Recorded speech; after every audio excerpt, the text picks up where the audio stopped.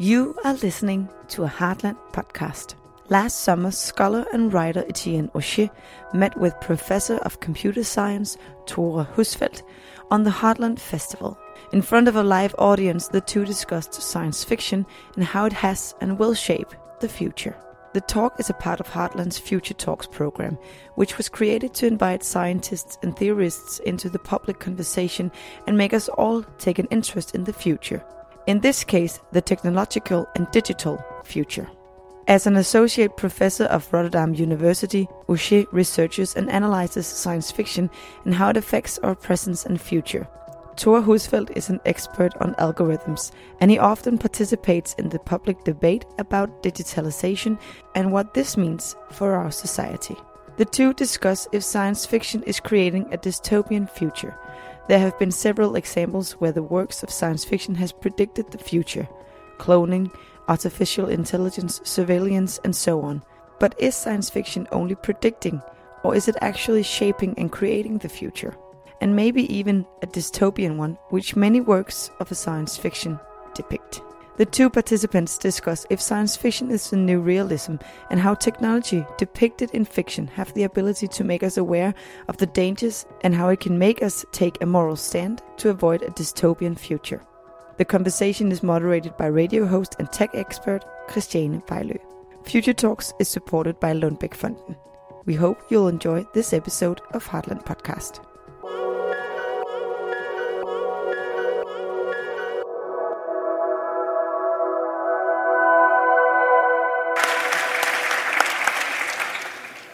Technology is in science fiction movies, and science fiction movies and TV series seem to be more popular than ever.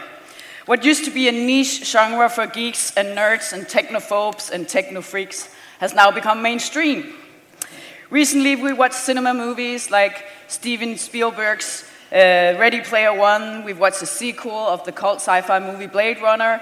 We watch a long string of a Star Wars movie, and our couches at home. We watch Mr. Robot, we relax and watch Westworld and The Handmaid's Tale and Black Mirrors and shows like that. Science fictions tell stories about the future, but it also predicts and sometimes even creates the future. With that in mind, the stories that we see presented could indicate that we're heading towards a very dystopian future of surveillance, control, artificial intelligence surpassing human intelligence, killer robots, and pre-crime police that actually plan to stop crimes before they happen and stop criminals before they become criminals. Technology now develops in such a haste that even a science fiction author like William Gibson has said he can't write about the future anymore, simply because the future has happened before he finishes his books. In this talk, we're going to discuss how plausible it is that some of these dystopian scenarios will actually take place. Is science fiction predicting, or is it creating the future? And can science fiction help us to plan for the ethical dilemmas that we will encounter? My name is Christiane Vejlø. Get ready to see the future and the culture that depicts it. With me, I have writer and scholar Etienne Auger. Please give him a hand. And I have Professor of Theoretical Computer Science, Tore Husfeldt. Give him a hand.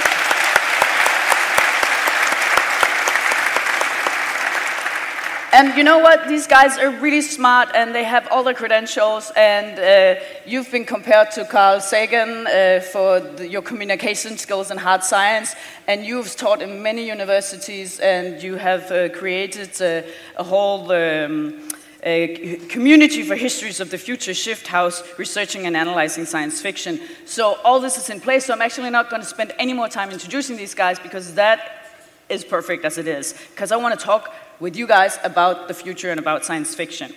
So, Etienne, let's get right into it. Let's do this. I mentioned the word dystopia, and I know that you actually don't even like the word dystopia in your teachings. No, I don't. Why is that? I think the term dystopia usually it's very trendy. You hear that constantly about the future. But I tell my students that unless you can prove to me that the society where you live in is actually a dystopia, I don't think you should use that to describe the future. If you're not able to use that for the present, whether it's utopia or dystopia, maybe you shouldn't use that for the future. And the reason is that if you say utopia or dystopia, you basically put societies in two boxes, or like democracies and dictatorships. Well, actually, it's more of a spectrum. Like the future can be whatever we want of it, but it doesn't have to be like pure heaven or pure hell. So I think it's a very reductive way to speak about the future.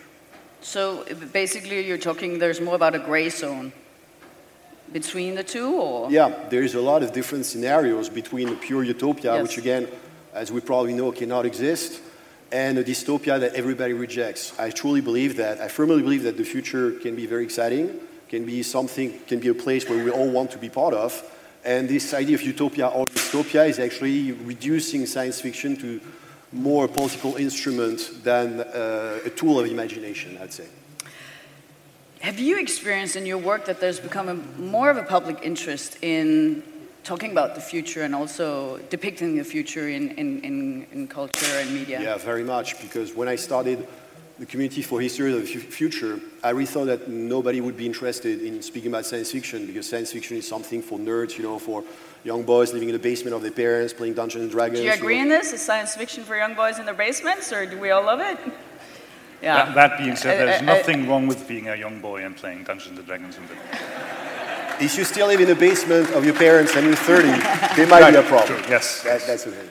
But I was very positively surprised to see the reaction, because as soon as I started, so now I live in the Netherlands, although I'm not Dutch, but there were many Dutch media were very interested in this, but also the Police Academy contacted me. Many different organizations say, well, we should totally discuss together the idea of the future, because the point of the center is to bring thinkers, scholars, of course, but also designers, artists, everybody who has a say in how we're going to conceive the future. So I was very positively surprised.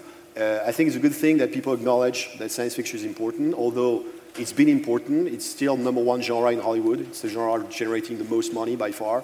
It's taken very seriously by the CIA, by the US Army, by the NSA, by a bunch of people who are hiring science fiction writers to help them prepare the future. So I think it's great that now people acknowledge that science fiction is definitely a great way to think about the future in its two, I would say, main function, which is inventing and preventing the future. Thor, you communicate science. So why do you think talking about technology and the future is an important part of the public debate? Well, yeah, if you are an eager science communicator like me, you take whatever you can get. And right now, this is a sphere of themes that resonate very well with the public. So it's just a very good platform to talk about technology and how that may or shall or should transform the future. Let me actually continue what Etienne just said, that science fiction's role should not be so much to describe the future, but I like the invent-prevent dichotomy here. So it's a description of plausible or possible futures, among which we then may choose or reject them. So we should not evaluate science fiction on the accuracy of its predictions. This is not a predictive genre of literature. It's a very playful genre of literature, and if it's good, it may have some relevance to what we're doing, and sometimes it may actually just be a sense of wonder and fascination, or sometimes actually be about the human heart in conflict with itself. But to get back to another question, there is, of course, now some increasing academic dignity to science fiction, and I think we are realizing now that this is the genre that correctly describes our interaction with society in the same sense that the realist movement in the 19th century was very much about what is the new reality that humans are presented in after the industrial age or the rise of the middle class. That literature pretty much very quickly became about how does the individual interact with this new society that was being built there. So this is Dickens or Flaubert or whoever you want to put on your list of realists. And science fiction is now the literature where we can explore possibilities of interacting, where the individual interacts with a plausible future. So in that sense, science fiction as the new realism is a nice meme. I feel like asking the audience about your interest in science fiction. How many of you would you consider yourself science fiction fans? How many of you have watched one of the shows that I mentioned before, Handmaid's Tale, Black Mirror, Mr. Robot? Yeah. Can we also ask who doesn't like science fiction at all? Yeah, who hates science fiction? Who hates science fiction? All right! We have to convince you to focus on you. Okay, I see you, Lily. Okay, excellent. We'll speak. So excellent. So what we're going to do now is we're going to go through some science fiction movies and shows that you know and love or hate. I definitely think that you know or have heard of them. And the first one we're going to talk about is Brave New World. This is a book that came out in 1932, and it was quite groundbreaking. Etienne, why would you say that this book has caused so much stir? First of all, because we ignore the one before, which was published in 1920, called We, and that was the original dystopian novel. So it sounded groundbreaking, although he borrowed some ideas from Zametin. It was groundbreaking in the sense that it sort of brought science fiction to a more society interest level. You say it was some kind of soft science fiction. Like today, many people debate whether 1984 and Brave New World truly are science fiction because there's no robots, there's no spaceship, because they have the Star Wars idea of science fiction. So maybe that's why you don't like science fiction, I don't know. But Brave New World was also a way to bring the idea of a certain future of anticipation to the level of society and make people think about possible society, not just what science can do in the future, but also how society can evolve. So it's definitely an excellent book, just like 1984, but also We. It's still something very relevant in the sense that most of the problems addressed, most of the issues that Huxley is talking about are very much relevant today. It's really ageless book, for sure. So I'm going to tell you just a little bit, in case you haven't read the book, about this book. In this book, it's a very sort of totalitarian society, very far into the future. And the one thing I want to focus about is how they design people. They design babies. And they design them to fit into different roles of castes in society. And they do this in a hatchery, where they are having fertilized eggs and they bring up the babies. And they undergo different treatments depending on this caste that they're going to become. For example, oxygen deprivation and alcohol treatment ensure lower intelligence and smaller size of the members of the three lower castes. Fetuses destined for work in the tropical climate and heat conditions are heat conditioned as embryos. So you're working in the hotter climate, you're heat conditioned as an embryo. During childhood, they undergo further conditioning to produce adults that are more emotional and physically suited for hot climates. This is a part of their destiny. This is a part of the way that they're supposed to fit into society. Tor, are we anywhere close to anything like this with what we see of genetic engineering? Yeah, so this is an area where I'm not an expert because I'm a computer scientist and not a genetic engineer.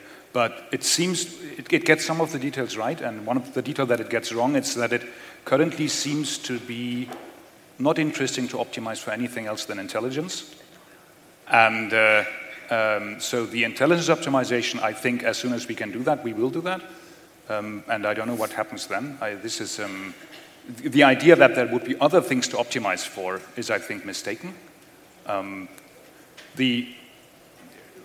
of the differences between Huxley's dystopia and the one by Orwell, which came 10 years later and actually ended up being much more famous, 1984, both of them are totalitarian predictions or dystopias.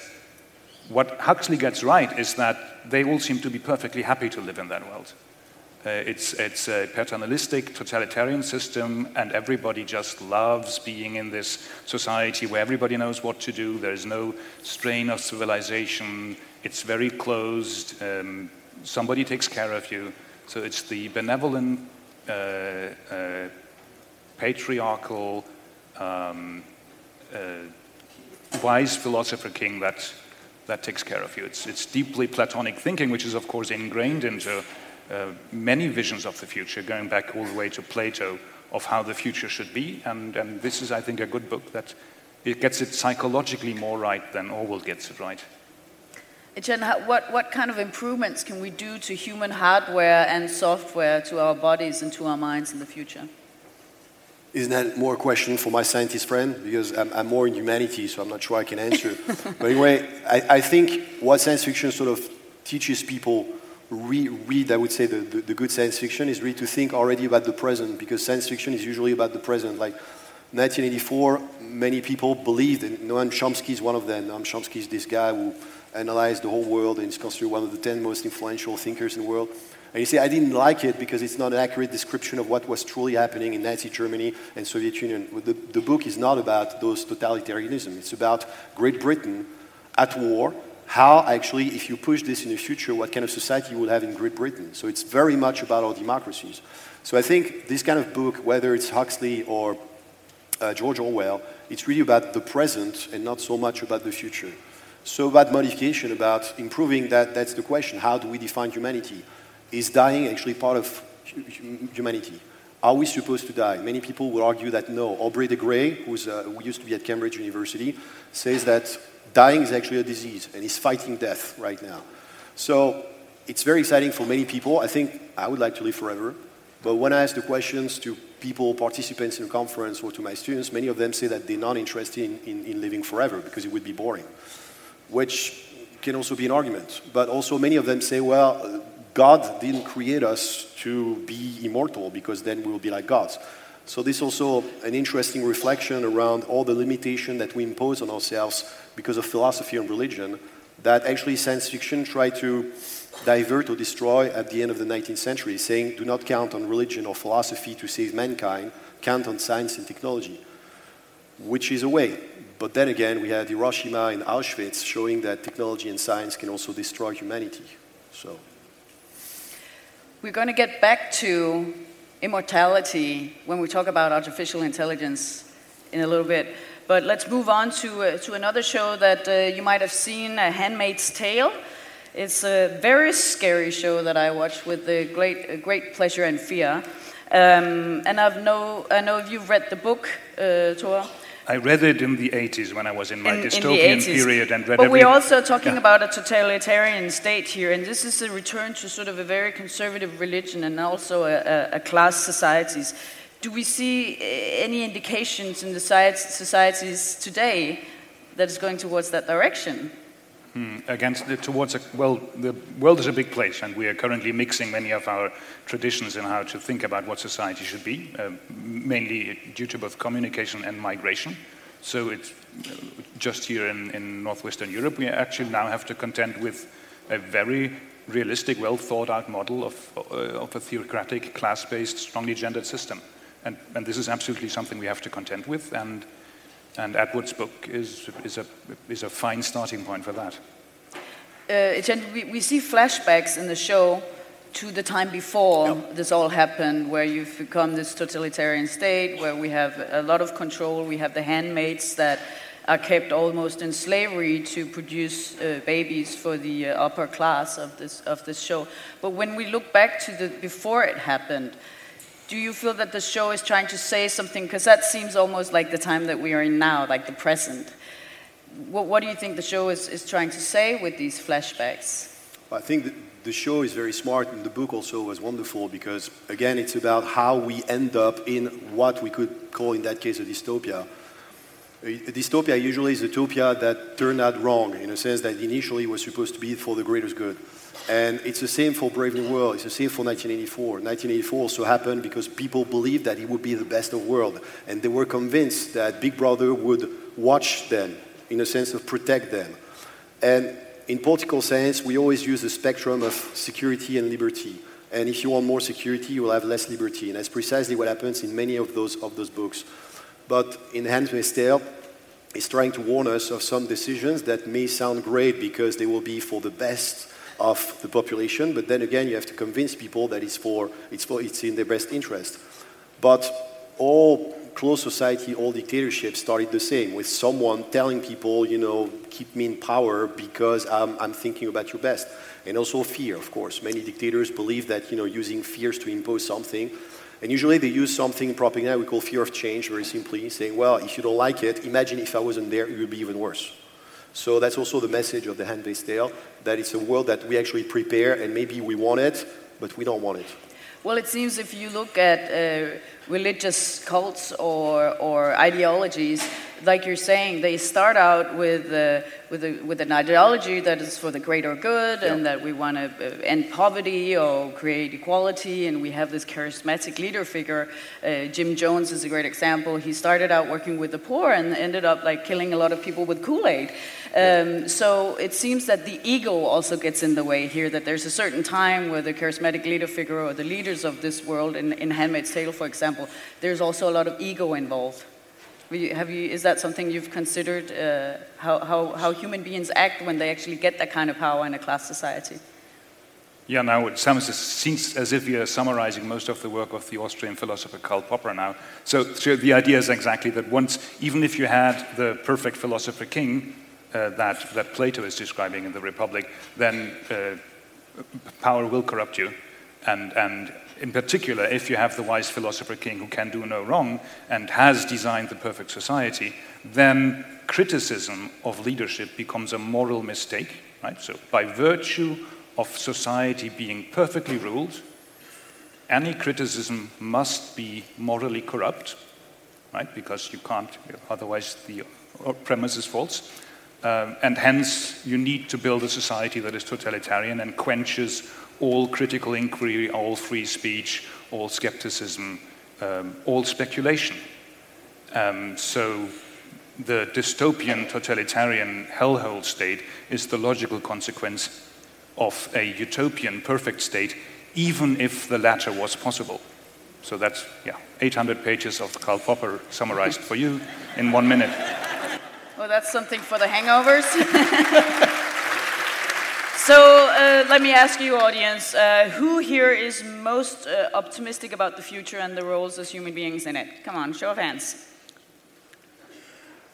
Seems like it could be half. And who is more pessimistic, skeptical, and worried about the future and the human race? That looks like 50-50 to me. What do you think? I would like to know who's optimistic and not Danish, because maybe if you're Dane, you see the future well, but yeah. Let's move on to the next show, Westworld. Tor, this is a remake of what was my favorite science fiction movie, probably my favorite movie as a child. It was called Westworld, and it's from '73, and I watched it throughout my whole childhood. Tell us what's the story of Westworld. It scared me to death, right? Yeah, so the idea was that there is an entertainment park, like Tivoli, but populated by artificial humans. I can't remember what they're called. So the theme that we have in many science fictions. Hosts. That's what they're called. Thank you very much. Artificial humans, androids, robots, replicants, skin jobs. So human-like entities that look like humans and behave like humans, but which are artificially generated. So they are just robots, if you want.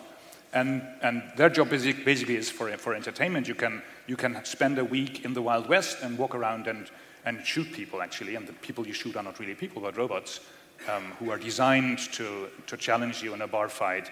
And then you go out and then you get to shoot Yul Brynner and feel good about it. And then you get to have sex with the robotic prostitutes as well. Is that even in the TV show? That's pretty much the same. Okay, good. Yeah. So when we discussed this before, when we had breakfast early on, you said something that I found extremely interesting, is that this is actually not even artificial intelligence. This is human beings. I mean, they are of course created as artificial intelligence, but these robots are even more close to human beings. There's a very interesting scene, if you remember it, in the beginning of season 1. It's actually the first scene, I think, where you watch the main character, the main female character, and she's watching out over this sort of western landscape, and a fly lands on her eye, like inside her eye. A fly lands on it, and she doesn't like wave it away or anything. And by then you realize this is not a human being. But later on in the show, a fly irritates her eye, and she starts doing this. So this is sort of the progression of the humanness. So they're becoming increasingly humanized? Yes. I see. So why do you think that they are actually almost closest to humans? I think that's just a part of storytelling and narration. It's just much easier for us to tell those stories. This is a long footnote, right? But the conceptualization of artificial entities in science fiction is often they just seem to be some kind of Sherlock Holmes-like character, somebody who's not quite human, which is just a human somewhere on the autism spectrum, Data in Star Trek, or it could be the most recent Sherlock Holmes productions. Somebody who seems to be very rational and has difficulty emoting with humans, but which otherwise doesn't seem super intelligent. So this is one trope of science fiction AI. Then there are the AIs that are basically just like humans, but they behave like humans. They seem to think and feel like humans, except there is machinery inside them, digital or mechanical machinery inside them. So these I would all refer to as some kind of human-level artificial intelligence. So this is artificial. Should we put some concepts here? So this is artificial general intelligence. So these are, whereas what we have currently in our real world, in your phone, for instance, we would refer to as artificial narrow intelligence. It does some specific job very well, like playing chess or waking you up in the morning or translating from one language to another. So these are artificial narrow intelligence things. This we can build today. Artificial general intelligences we don't know how to build currently, so I'm quite sure that none of you are robots, both because you're all very charming and intelligent. We can do the Turing test later and see what we find out. Right. And then there is artificial superintelligence, which is the idea that we should be able, if we can design artificial general intelligences, then it stands to reason that it would be very strange if this artificial... So my phone right now has some kind of artificial narrow intelligence, and if we wait, I don't know how many years, hundreds, thousands, millions years, then maybe the phone is just as smart as me, so it's on the same cognitive level as humans. And then once we get from here to there, that would be the last invention we ever make, because then the artificial general intelligence are smarter than, or at least as smart as we are, and then they would take off into some kind of superintelligence scenario. Sometimes this is called the singularity. And this is the third type, artificial superintelligence, which also plays a role in a lot of science fiction, but not in Westworld, so I'm digressing, I'm sorry. Yeah. So this is the whole staircase, basically, of artificial intelligence, and we're going to get more into this. But when you look at the robots in Westworld, it's almost like they are created very biologically. They bleed if they're shot, and they have a brain if you cut open their heads. But they do have some hardware also installed in it, and it's not very far from what we're doing to the biological body of human beings now, where we're adding technology and adding cognitive skills and physical skills, 3D printing organs and things like that. So we are basically biologically also becoming cyborgs because we're merging with the machines. But back to Westworld, Etienne, do you think humanity is craving this kind of entertainment that we see in Westworld? Well, it seems so. When you look at, we have this place near Paris called Disneyland. I don't know if you heard of it. No, I'm asking because sometimes people say, hey, I've been to Paris where I used to live, and I say, oh, what did you see? And they say Disneyland, and it makes me really want to cry. But it's a very artificial place where actually, you can interact with Minnie, but actually it's not really Minnie, it's an actor inside of it, but people take pictures. Not even young kids, older people. So the idea of theme park seems very popular for us because it's a place to escape. Of course, it sounds like I'm making fun of it. So if it's a picture with Mickey Mouse, it's not okay, but if it was a stormtrooper, it would be great, right? At a science fiction convention. As you know, they prepare a theme park with Star Wars, Walt Disney, since they have the franchise. So there will be a theme park with Star Wars. But anyway, Disney is really pushing the limits of hyper-reality because now you can even live inside of Disneyland in Orlando, Disney World, sorry. I think the cheapest house is €1 million, but you can live inside. If you like it so much, you can live inside. It's called Golden Hawk, if you're interested. €1 million, if you have this, then you can live inside. So this idea of escaping in a magic world, in the magic kingdom and things like this is getting more and more popular. I mean, Disney is making a lot of money with theme parks. So the idea that also you can live in a place where you can kill people and fuck prostitutes, and I don't know if I can say this word. Go ahead, it's no problem, this is Denmark. We'll be beeped after, okay. Right. But I think, definitely, I think we can understand that we are craving this idea of improving our life experience by being in a theme park where everything is permitted because we can do anything to fellow humans that we wouldn't be able to do in real life. I mean, if we kill someone, we go to jail. So Etienne, tell us, what do you think about doing these things, like killing a robot, raping a robot, doing these things that you're not allowed to do to human beings? These are robots, these are machines. It's the equivalent of like kicking a toaster. You know, it does not hurt these things at all. It's machines. But do you think that there should be some kind of punishment for doing the same deeds that with biological human beings would be illegal? Yeah, actually, I'm a big believer in robots' rights. In a sense, there's a show that I would like to recommend. It's a show from Sweden. I'm going to butcher the name, Äkta Människor, so it means real humans. And it's actually about all the interaction that humans will have in the future with robots. Robots that are so perfect, they actually are more human than human. And definitely it's asking a lot of questions about the future. Should robots, if they live like us, with us, and we fornicate with those robots, I didn't use the F word. Fornicate is a very nice word, yes. And should be there, in that case, should be the legislation especially for robots, meaning that they are second-class citizens. But then it brings us back to the time of segregation, for instance, in the United States. Until 1963, are we going to have like toilets for robots and toilets for humans? There's a lot of things that we have to discuss, because if we do not take the lessons from the past, we're not going to have a future that we enjoy living in. So I think that actually speaking about robots' rights sounds maybe a bit crazy right now, but it's not a question of if we're going to have robots that look totally like human, it's more like when. And so we have to also prepare everything that is around the whole idea of incorporating robots inside of a society, because they might be toasters, but if a toaster has emotions, imagine a toaster says thank you every time you put some bread in it, and hey, you look great today, then maybe you will build an interaction, like some kind of emotional interaction, just like I'm sure you have with your iPhone. When your iPhone is on the fritz, I'm sure that you cry. I had a very, very stressful relationship with Siri on my way over here in my car, trying to find there you go. way. So you see the emotion bond is already there. But let me tell you, I have an artificial intelligence assistant that helps me with my emails. So when somebody tries to set up a meeting with me, I just copy Amy, that's the name of my assistant, I copy her in the email and said, Amy, can you just arrange this meeting? And then she starts communicating with this other person that says like, okay, Tuesday, coffee in the morning, oh no, Christiane is busy, it could be Tuesday afternoon, okay, well, we can go to this place or whatever. She knows my schedule, she knows where I like to go, she knows my office address. The funny thing is that people, even though they know that this is artificial intelligence, they will say, thank you very much, have a good weekend, and stuff like that to Amy, which I think it's a good thing, because to me it makes me very optimistic, because it means that we insist on being humans, even if we're talking to technology. Yeah, true. So yeah, I agree.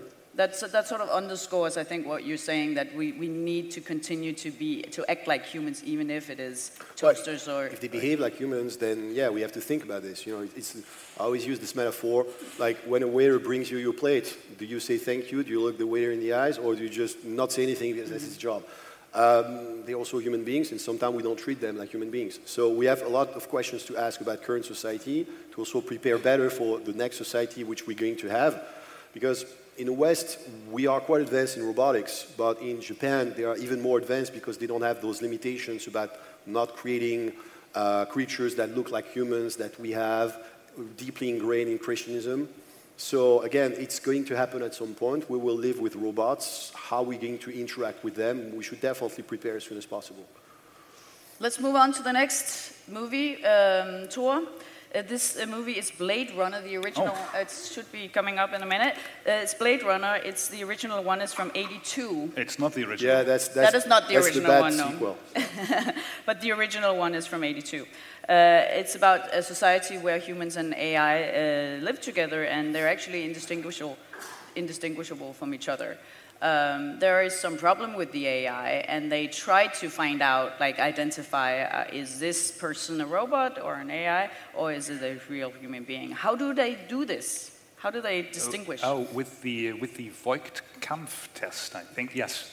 The Voigt-Kampff test, yes, which I, as a computer scientist, would call some kind of Turing test. So there seems to be an established test in that fictional universe that helps us distinguish artificial entities, which are called replicants in that universe, from real humans. It's not sure how good that... It seems to work in the sense that you seem to be able to talk the replicant into some kind of contradiction. They don't seem to be very good at talking about paradoxes and so on. I'm not sure whether this is really a... Why can't we just open them up and empathy. And look they can feel there's this empathy thing. He's asked about what he remembers about his mother, and he knows there's nothing. The replicant seems to know that he is lacking any kind of meaningful relationship to his mother, he also knows that there should be a meaningful relationship to his mother there, and hence he shoots the interrogator or something like that in a famous scene. Yeah, so in our world we would call that the Turing test, after Alan Turing, the father of computer science, who in the first article on artificial intelligence from 53-ish, early 50s, so the first paper on artificial intelligence is by Alan Turing, father of computing, fictionalized by in The Imitation Game, a recent movie that shamefully didn't get an Oscar. Benjamin Cumberbatch with Benedict Cumberbatch, who also was the Sherlock Holmes character. Yeah, it seems to be always the same, somewhat autistic nerd. Yeah. So he operationalizes the question of what does it mean for a machine to think, and invents what he calls the imitation game, and what today we call the Turing test. It plays a role in a recent other science fiction movie, Ex Machina, or Ex Machina. Ex Machina, where it's misunderstood. So this pretends to be a movie about the Turing test, but it's really not. So the Turing test would be to have Christiane and somebody else who pretends to be Christiane in two closed rooms that I can't see, and then I interact with Christiane, and I interact with the robot that pretends to be Christiane, and I have hours and hours of conversation, and after the interaction I have to say with confidence that the real Christiane is in this room and the robot is in the other room. If I fail to be able to do that routinely, then robot Christiane has passed the Turing test. Yeah. So how close are we to passing, to some artificial intelligence passing the Turing test? Very good question, yeah. So let me make a dramatic statement. Since 1953, when Turing proposed this, the progress of computer science, which is the discipline I represent, the progress of computer science in developing a machine that can think has been zero. It doesn't feel like that, right? And the reason it doesn't feel like that is that we have been able to make more and more realistic imitations of many of the things that make Christiane Christiane. For instance, I can talk to her and she answers me back. This we have solved. Can I talk about 2001 here, or is that on your slides for later? We're a little bit tight on time, but we have this slide that I got from you, which I think is interesting. And before that you talk about this, I want to just present something, because you introduced me to the philosopher Nick Bostrom. And I found this quite interesting. Right. He's written this book called Superintelligence, and it's a dystopian view of strong artificial intelligence that you explained before. He says not only will it be the greatest invention of mankind, it will also be the last. And this emergent technology should be viewed as an immediate and catastrophic risk to our species. The reason why it would be the last is, of course, that it will be the last invention controlled by Homo sapiens, since all subsequent innovations will be made by the superintelligence itself. This thinking has inspired business leaders as Tesla's Elon Musk and Microsoft's Bill Gates, recently deceased Stephen Hawking, to really sort of say, this is a time where we need to watch artificial intelligence and really be, very, very particular about which direction this is taking. And can you tell us from that a little bit about this slide? Yeah, this is from the Who knows XKCD? Oh, that's amazing. 5 or 10 people. Okay, XKCD, look this up. This is Randall Munroe's webcomic, the smartest thing on the internet. So this is the timeline of AI, and as you can see, sooner or later, AI becomes self-aware, like in the Terminator scenario. AI becomes self-aware and rebels against human control. And what happens at the other side of the singularity really seems to worry a lot of very, very sharp thinkers. So that there are institutes devoted now to thinking about how to prevent the superintelligence or to handle the value alignment problem if and when this superintelligence appears. They also seem this is an inevitable development that will happen sooner or later. The question is just when. And after it happens, it seems to be game over for humans, just as Homo sapiens was game over for Neanderthals, or gorilla, which is a pretty clever creature. The future of gorilla today depends entirely on the decisions of Homo sapiens. And when and if we develop the superintelligence, then the future of Homo sapiens will depend entirely on the decisions of the superintelligence. So there are highly educated, super brilliant people who get a lot of money for thinking about this. And I don't get it. I'm simply baffled by these conversations, but I participate in them. and get invited to their conferences, and it's really fun over many beers. Because what I'm worried about is how to get there, right? So the part I'm worried about is when artificial intelligence. It has started. Yes. Hal, is that you? Robot apocalypse. No, it's the time-traveling nanobots getting back and now trying to kill me while I'm presenting AI alarmism. Yeah. He is the chosen one. Yes. Save Neo, us, yes. Thor. Yeah. So the thing I'm worried about is indeed the future that we are really developing right now with existing technology, where we have all the trappings, we have all the power that a superintelligence would have, surveillance, signal processing, super realistic imitation of humans, and so on.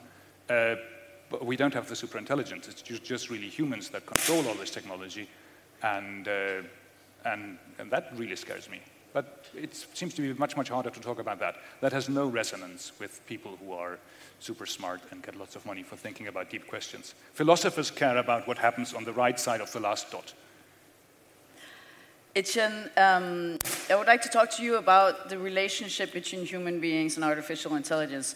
Just a few weeks ago, we saw Google coming out with this Google Duplex product, where you can actually call like your hairdresser or a restaurant, or you don't do it, your artificial intelligence assistant does it, and they call this restaurant or the hairdresser and say, I would like to have an appointment and on Friday, and they have this conversation back and forth, and actually basically the conversation is so short that in a way that it actually passes the Turing test, because the restaurant doesn't know it's talking to a robot. The robot even says, in the conversation, to sort of just like have a little break and yeah, okay. So they're putting this in. So what do you think that will mean to relationships between human beings and artificial intelligence? Is it okay that they pose as human beings, or should they actually have a warning before talking and saying, I am not a human I think it's a great device when your mom calls you, because you can just have it say, I hit the butcher just too. Press a button and then, sounds great. But for me, I mean, we probably see it from different point of view, which is also why it's so important that all disciplines and also all people discuss the idea of the future, because for me, AI has never been, artificial intelligence is not as scary as human stupidity. And the thing is, it's always about what we're going to make of it, in the sense that, first of all, we have to define intelligence. And now we have, if you heard of the IQ test, which doesn't mean much. Basically, it's the ability to jump through hoops. Now, we consider there are something like 8 different types of intelligence, including emotional intelligence, spatial intelligence, those kind of intelligence. Also, when they design artificial intelligence, probably also when he designs, for he's the chosen one.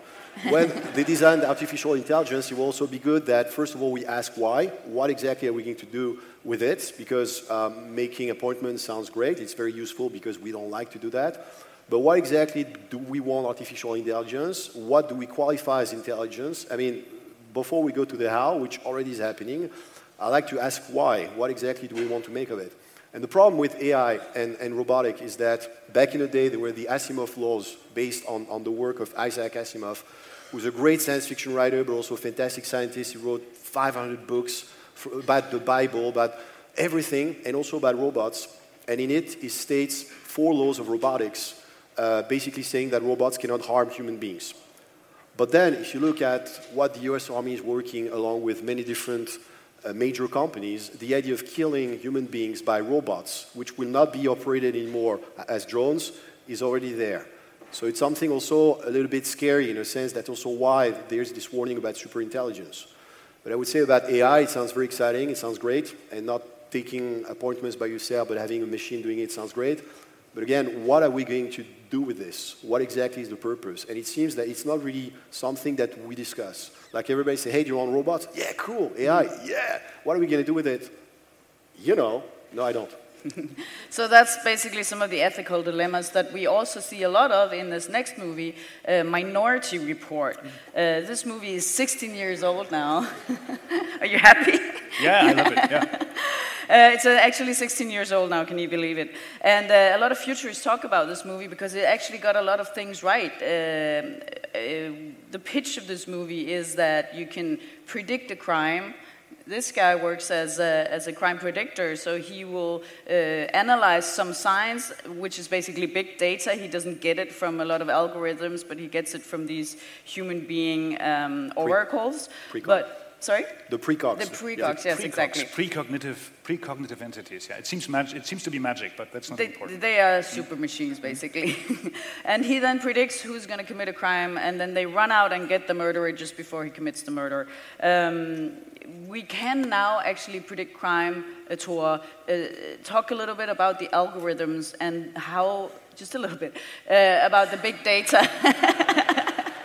About how we use big data to, for example, predict like which areas of a city, who could we think would commit a crime, how is it going to happen? Because this is some of the data that is actually being used now. Yeah. Let's take Egeskov Castle. So if I wanted to predictively prevent drunk driving, I would put my attention on this area because there's a lot of beer to be bought here. Happy people. Some of them may have come with cars. I could check that with just a lot of surveillance cameras and plate recognition. I could see who bought an Egeskov ticket, who is here with their own car, has used their credit card to buy more than 3 beers. Maybe if there are enough cameras, I may even have seen you imbibe those beers.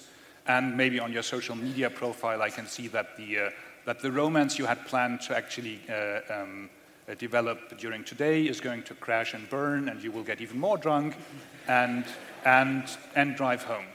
Right? And so actually, if you have metrics from some sort of self-track device, you could also see the pulse, if you're so stupid to have your phone the and actually sweat, talk, yes. the stress, the pupils. Much. Yeah, pupil dilation, all these kinds of things. I just put that into one of the currently very, very simple algorithms called machine learning. I just put this into a deep learning network, push the large button, and out comes a pretty good indication for that when you approach your car in the evening, and I can see you put the car probably beeps to the car, if I get the information as well, you start, I know that you will now be a drunk driver in 10 seconds. So then the time-traveling nanobot, or actually the real police, appears and apprehends you, and may then even actually sentence you for a crime not yet committed. Certainly they will prevent the crime from being committed. So this is a brave new world. This is a future with much less preventable crime, and the only thing we have to pay for it is, of course, 24/7 ubiquitous surveillance and collection of the many, many signals that you deliberately spread throughout your waking life. And an absolute reduction of private life, basically. Yeah, so this is a future, and I could probably give you many, many more similar stories, and depending on what your biases are, I could tell you stories where you say, yeah, this is exactly what we need, or say preventing middle-aged history teachers from lusting for their 16-year-old pupils at their high school based on pupil dilation when they talk to them. Or maybe they stare a bit down their cleavage for slightly too long. This is thought crime, right? So we could realistically convince history teachers from committing the thought crime of lusting for their students who are in a very asymmetric power relation to them. And if we just bring it up to date of our society today, this we could do today. I'm quite sure. Yes. China is now. There's a school in China experimenting with measuring all the pupils in class, whether they look attentive. Right? It makes a big difference whether you actually look attentive towards the teacher during class or not. And we could just put a camera up, and then we could measure whether the 40 pupils in the class look attentive, and we could base their grades on this. And I can go on. I will find stories that you find abhorrent, and I will find stories that you will say, yeah, exactly, we have to do this. It would be a moral mistake. It would be ethical corruption of the highest order to not do this, because technology now allows us to do this, and we can make the world slightly more perfect. We can perfect humans slightly more.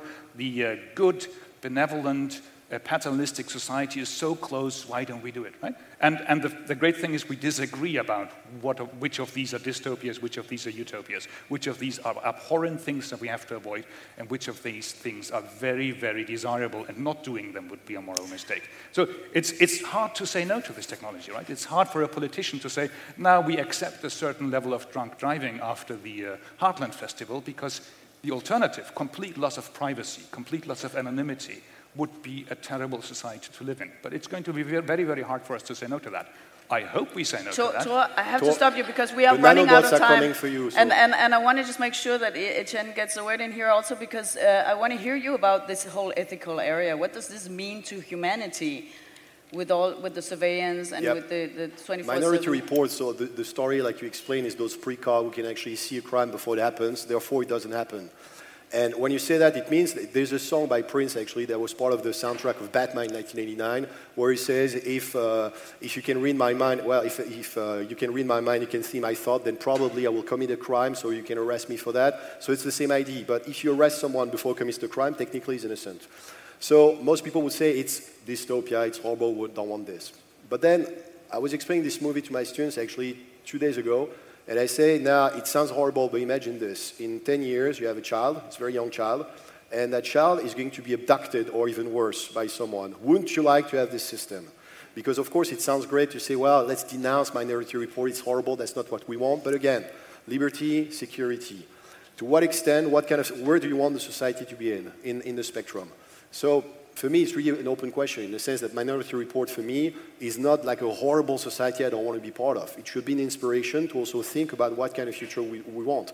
Because if this kind of system, if precogs can make sure that nothing bad would happen to my family and my friends and my students or anything, then maybe I would tend to vote for politicians who want to implement this system.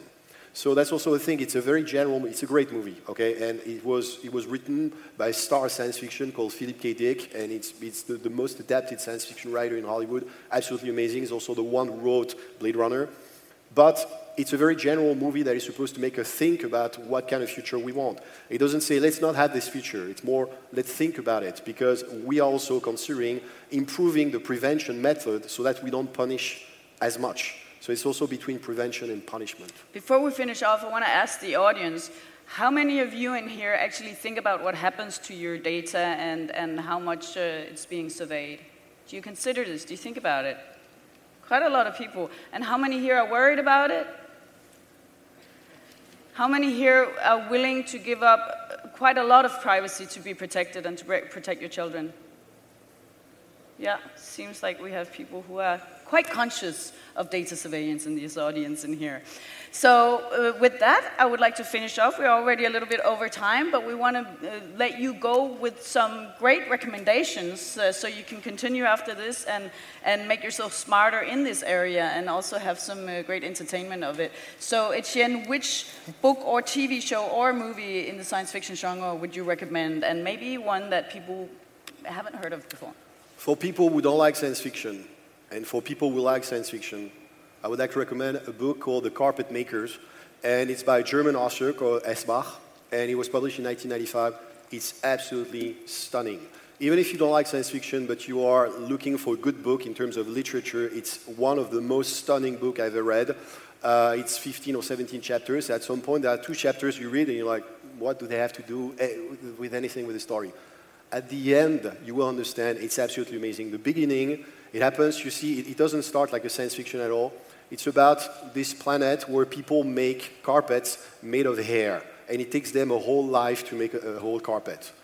Start like, okay, where are we going with this? And the book is absolutely amazing, and really for people who like science fiction like myself. And I know that you have said that you will refund the money if you don't like the book, so yeah. we'll make sure to do that exchange. If you don't like the book, you write to me, I will refund you by PayPal. Tor, what is your suggestion? I will refund you nothing.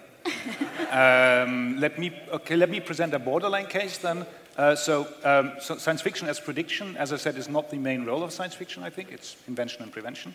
But there is one book that actually takes one of the technological developments really seriously, namely the idea of uploading. So the idea of not building an artificial intelligence, but instead of simulating a human brain sufficiently well so that we have it running on other hardware. So that's called uploading.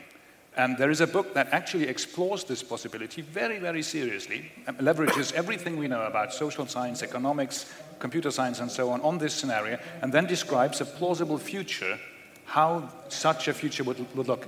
The book is called The Age of M, M as an emulation, The Age of M, E-M, by Robin Hanson. You will be really angry after you read it, but it's an amazing description of the future.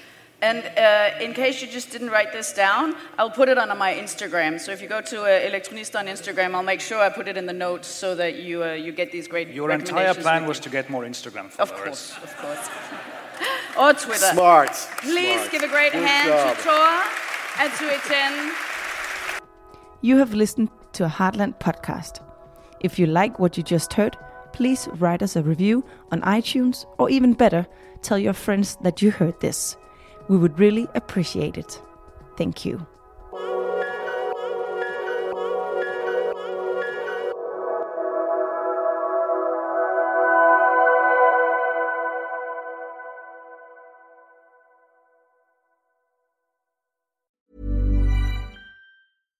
Hi, I'm Daniel, founder of Pretty Litter. Cats and cat owners deserve better than any old-fashioned litter. That's why I teamed up with scientists and veterinarians to create Pretty Litter. Its innovative crystal formula has superior odor control and weighs up to 80% less than clay litter.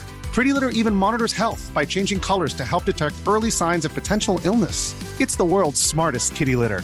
Go to prettylitter.com and use code ACAST for 20% off your first order and a free cat toy. Terms and conditions apply. See site for details. When it comes to your finances, you think you've done it all. You've saved, you've researched, and you've invested all that you can. Now it's time to take those investments to the next level by using the brand behind every great investor, Yahoo Finance. As America's #1 finance destination, Yahoo Finance has everything you need, whether you're a seasoned trader or just dipping your toes into the market. Join the millions of investors who trust Yahoo Finance to guide them on their financial journey. For comprehensive financial news and analysis, visit yahoofinance.com.